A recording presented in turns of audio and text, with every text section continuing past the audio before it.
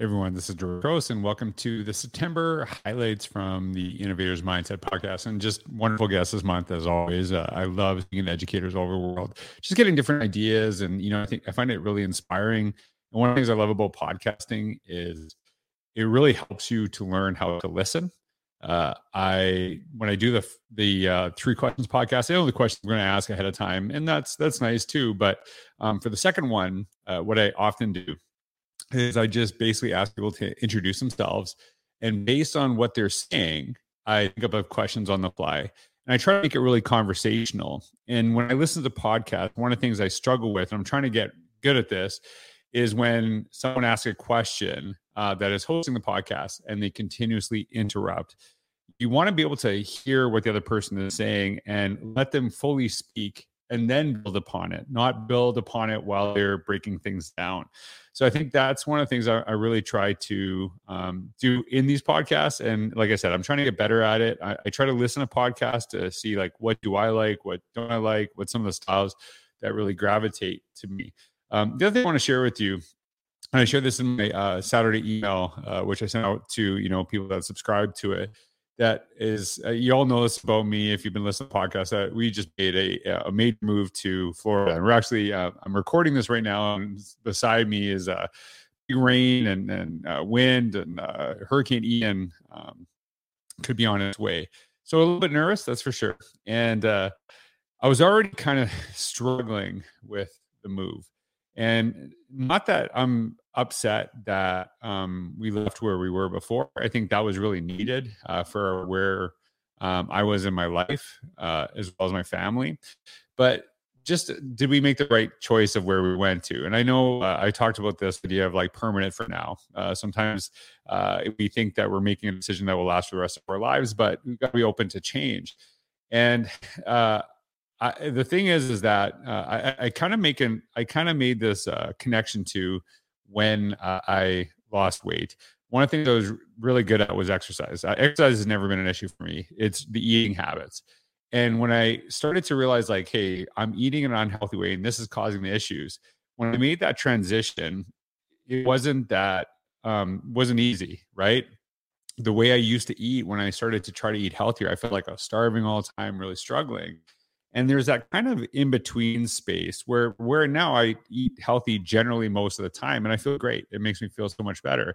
But it was that in-between space where I was really kind of struggling. And I feel like, when we make changes, I started to kind of make that analogy. Then when we're going from something that we know is not great to something that's good for us, that in-between is where we get lost a lot of times. So I just wanted to kind of share that, because probably where you are in your life, maybe it's a new job, maybe it's a new habit you're trying to develop. You're going to have that in-between time when you're moving from the not so great to the great. And to just kind of weather that, to kind of go through that, because on the other end of it, we know we can come better out of it, and really kind of think about that. So I just want to share that little analogy with you before you get into the rest of the podcast and listen to these great guests. But thanks for joining me again on the highlights from September 2022 from the Innovators Mindset podcast.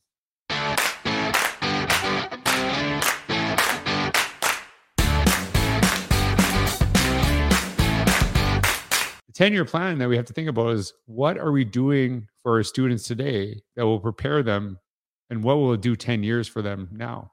And really kind of how does this impact the practice that we're doing right now? How does that actually think about this? And this is why I've always talked about the notion of engagement and moving to empowerment. And I used to say engagement versus empowerment, and I don't believe in that, because I think it's a progression. And the thing I always say is that if you're engaged, it doesn't mean you're empowered, but if you're empowered, it guarantees you're engaged. And it's like, really, how do we give our students ownership over their practice? How do they figure out their own pathway? And I'll give you an example of like a mistake in my career, and, kind of thinking back, because I like to point fingers at myself, not anyone else. So you look at, I look at my first year of teaching, and I'll tell you, like, I was not, the things I knew about education, I know way more now, obviously, right? As you should, as you go into education. And the kids in my class that year, they love me. And they love me because I was really funny. I could tell great stories. I was very conversational. I could take really boring content and make it super fun, right? And exciting and stuff like that. And I could just remember some days these kids would just be like so enthralled and just so engaged with everything I would say. And, I can have that personality sometimes, right? And thinking about that year, and I was like, pretty proud of like, hey, I did pretty good as a first year teacher. And those kids went to grade 5. And I remember someone coming to like, Mr. Cross, like, oh, we miss you so much. Our teacher is like so boring. They like make us do work and they make us like figure stuff out on our own. And we got to like learn all these things. And I'm like thinking about this. And I was like, like, what have I done? I have made these kids so dependent on me being funny and telling little stories and things like that, which I'm not saying you shouldn't do, but they became so dependent upon that it was just like they could just sit back and soak in what I said, but they would actually not actually go figure out stuff on their own. And I think about sometimes our helpfulness, when we overdo it, can lead to a helplessness, to our kids be able not to figure out their own pathway. And of course, we want to remove as many barriers for our kids as possible. I know I do this as a dad, but I'm very cognizant that I want to make sure there's obstacles that sometimes we put up in front of our kids so they learn how to deal with it. And I can't remember the exact thing. I remember reading it somewhere. It's like, do we prepare the road for the child or the child for the road? And I think that's a really powerful thing. And I remember actually one year I had some really incredible math students in my class, and this is grade 9. And I would give them stuff that was being done at the grade 11, 12 level. And I would tell them that. And I would say like, hey, figure this out. And they're like, well, this is not for our grade. And I said, I know. I said, figure it out though. And they're like, well, why don't you teach it? I'm like, no, I'm not going to teach you. You figure it out. And they were like so frustrated and mad and upset about it. And then they finally figured the stuff out way beyond, what the curriculum was telling them. And I remember they were like, Mr. Gross, like, we got it. This is like, and they were just so amazed by that. And they learned. And what I try to teach them is that they can figure this stuff out on their own. They can figure out their own pathway. And I think as teachers, that's something that we want to do, is that 10 years from now, are we putting our kids in a situation where they're not dependent upon us, where they don't need us to clear the pathway for them? Because guess what? We're not going to be there for them for their whole lives. They're not going to be able to, go through this. So it's like really thinking about that 10-year plan is, what are we doing for our kids today that will serve them tomorrow?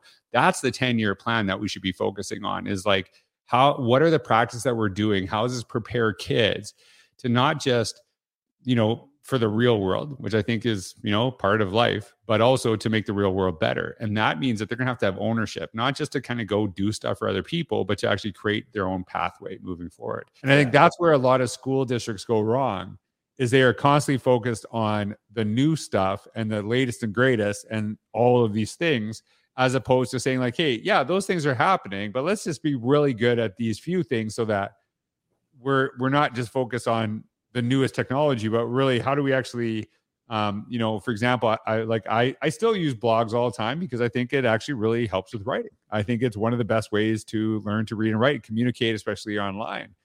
And so I appreciate that too, is like you're getting to that place of depth. And I think for a lot of people listening to, don't focus on all of the things, focus on a few things, doing them really well. And I think you'll be better served. I think your staff will be thankful for that as well. Is that something that you've seen as working in your, like, in the process of what you do? Like, how is that? Like, what's your philosophy you want to just share? Yeah. Well, the whole idea of task before apps, or you want the content, whatever the content is, and the apps or the tools are secondary. But when you find a tool, I'm all about, let's learn this tool. Let's not try to learn all these tools. You go to these things and you see 50 tools in 50 minutes. And I have to say, I've been guilty of doing some of those sessions. But when I think they're really great tools, of course. And I'm signed up to do one at a conference in a couple of months. But the idea behind that is, I'm going to give you a a bunch of tools that you can use. However, I want you to just find one and focus in on it. Right. Dial in on that one tool and become an expert at that one tool. And if you want to add another one, yes, but don't try to add more than one. Never, ever try to learn. So you have the capacity to do so. I remember a couple of years ago, my wife was going to Finland. My daughter was taking Spanish for the first time, and my son was taking French for the first time. Or my daughter was taking Spanish for the eighth time. I don't know. She Right. had it in elementary school. But I said, so I'll learn some French, Spanish, and Finnish Right. all at the same time. That didn't work. Right. It was one of those things where, I know a couple of words in all the languages, but that's about it. And it's one of those things that I think had I honed in, focused in, drilled in, it would have been better for me. And I think it's the same way with technology. Yeah. So it is kind of interesting. And I struggle with this because I've had lots of conversations with educators, and it's like, oh, like our school just inundates us with so many tools, and like we're struggling with this.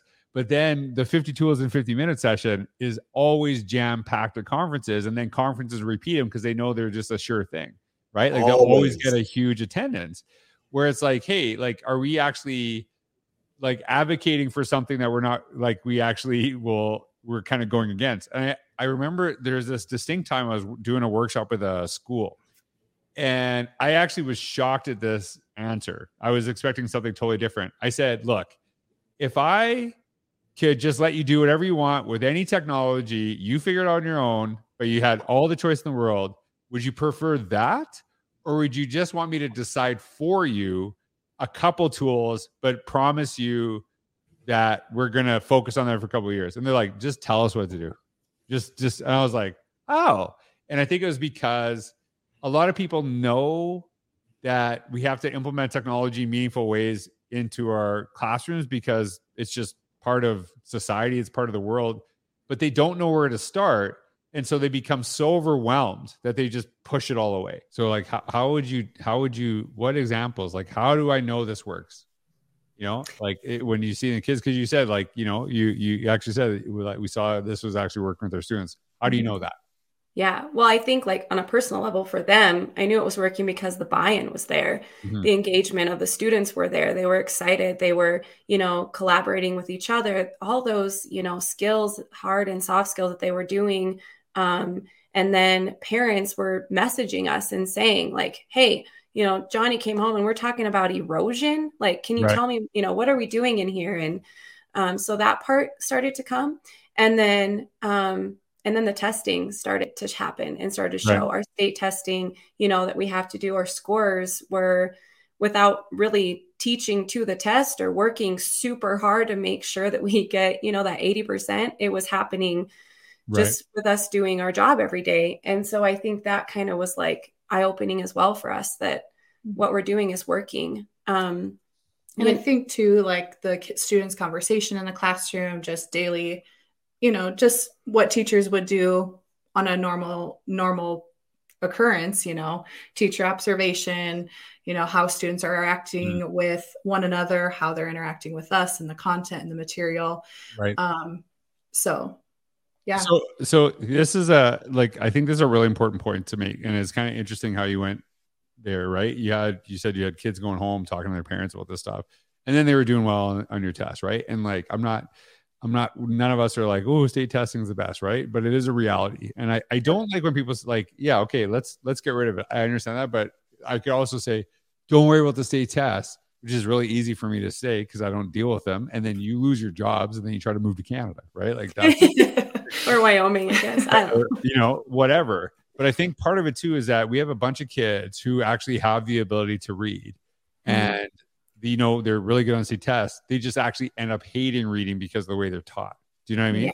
And so like that's part of the issue is that if you actually kill a kid's level of learning, but they do well on the test, we've done more damage than good. Absolutely. And it's like for our own ego and our own scores that we can show to the public. Whereas if you actually get a kid really to love learning, the test will be fine. That is something that I really believe in. I feel like a lot of times we're constantly talking about educators, you know, being, you know, for 21st century and all that crap, right? We always say this stuff.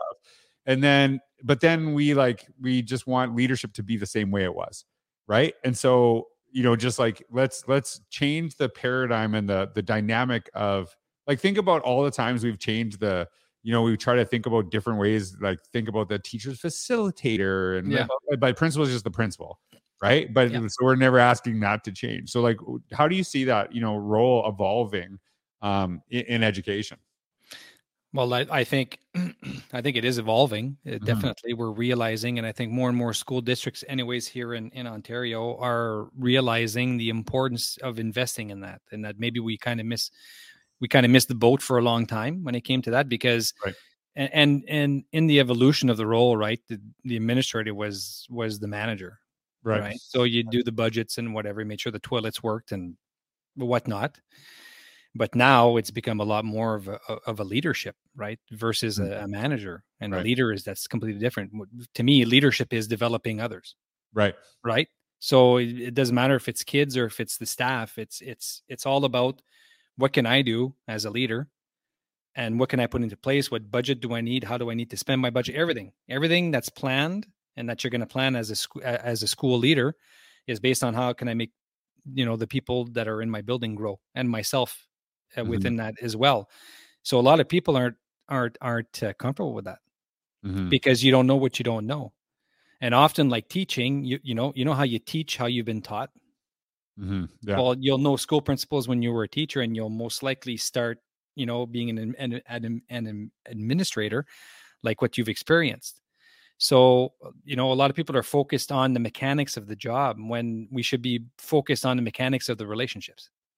Well, so there's like a Covey, there's like a Covey thing that leadership is about. I mean, you said leadership is about people, management is about stuff, but you actually have to have both skills, right? Exactly. So, for example, you have this vision for all these incredible things that you want to do. Yeah. But then you don't have the actual management skills to place the resources in the hands of the people that you want to think different. So it's not like I think a lot of people, because you always see that little thing that we say, and we don't need managers, we need leaders. I'm like, no, you need both. You actually need both. You need both of those skills, because basically you have this vision for what we try to do, but you actually have to have the skills and the tools to put those things in place, right?